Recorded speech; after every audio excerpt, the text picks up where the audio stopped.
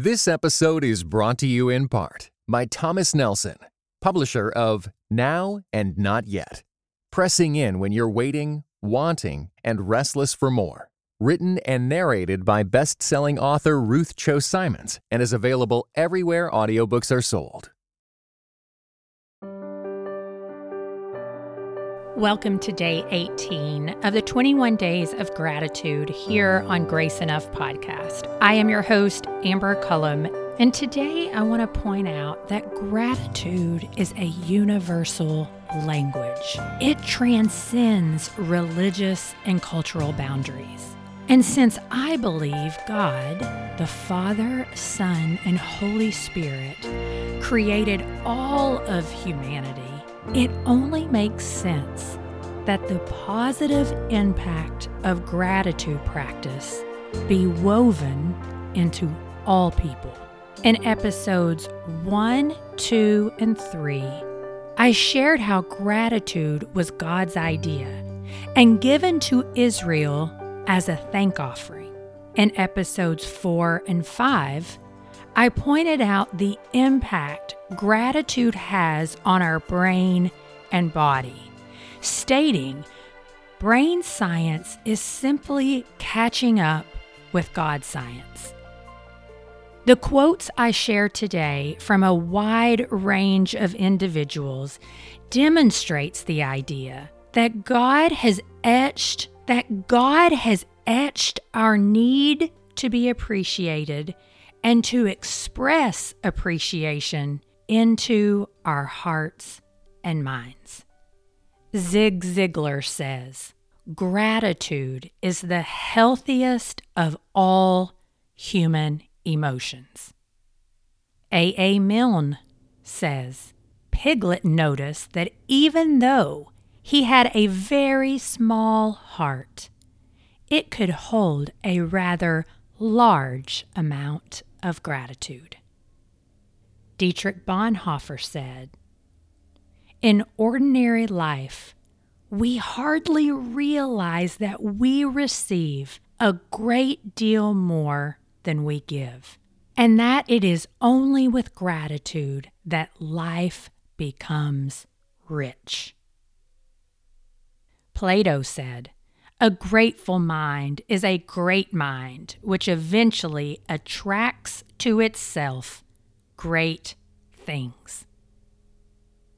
John Ortberg said, gratitude is the ability to experience life as a gift. It liberates us from the prison of self-preoccupation. Oprah Winfrey said, be thankful for what you have. You'll end up having more. If you concentrate on what you don't have, you will never, ever have enough. Brené Brown said, I don't have to chase extraordinary moments to find happiness. It's right in front of me if I'm paying attention and practicing gratitude.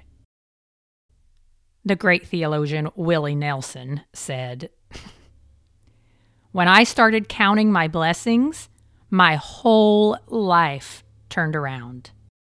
G.K. Chesterton said, I would maintain that thanks are the highest form of thought, and that gratitude is happiness doubled in wonder. The Apostle Paul said in 2 Corinthians 9:11, you will be enriched in every way so that you can be generous on every occasion, and through us your generosity will result in thanksgiving to God. Melody Beatty says, gratitude can turn a meal into a feast. And King David in Psalm 86:12 said, I give thanks to you, O Lord my God, with my whole heart, and I will glorify your name forever. Gratitude is pervasive. It's contagious. It has been spoken of as life-changing across the centuries, across religious belief, and across cultures. And this is a powerful reminder for those of us who follow Jesus, because Scripture encourages us to give thanks over and over and over again. We are to cultivate a practice of giving thanks. And these quotes that I've shared bear witness to the transforming work that takes place in us as we develop the discipline of giving thanks to God. To close, we are going to work through the gratitude practice that can be found in week 3, day 3 of my free gratitude practice. If you have not downloaded that yet, it can be found at graceenoughpodcast.com/free gratitude practice. Here we are focusing in on the verse Philippians 4:8, which says, "Finally, brothers and sisters, whatever is true, whatever is noble, whatever is right, whatever is pure, whatever is lovely, whatever is admirable, if anything is excellent or praiseworthy, think about such things." Let's practice thinking about such things by giving thanks for things that are true. The definition of true is in accordance with fact or reality. And the temptation here is to only give thanks for God's word, for God, because we have been trained to believe that the only real truth is God's word and Himself, which I agree with. But as I have said in previous episodes, when it comes to gratitude and when it comes to noticing God in the land of the living, we want to look for tiny moments where we see truth. And we can thank God that that is Him in action.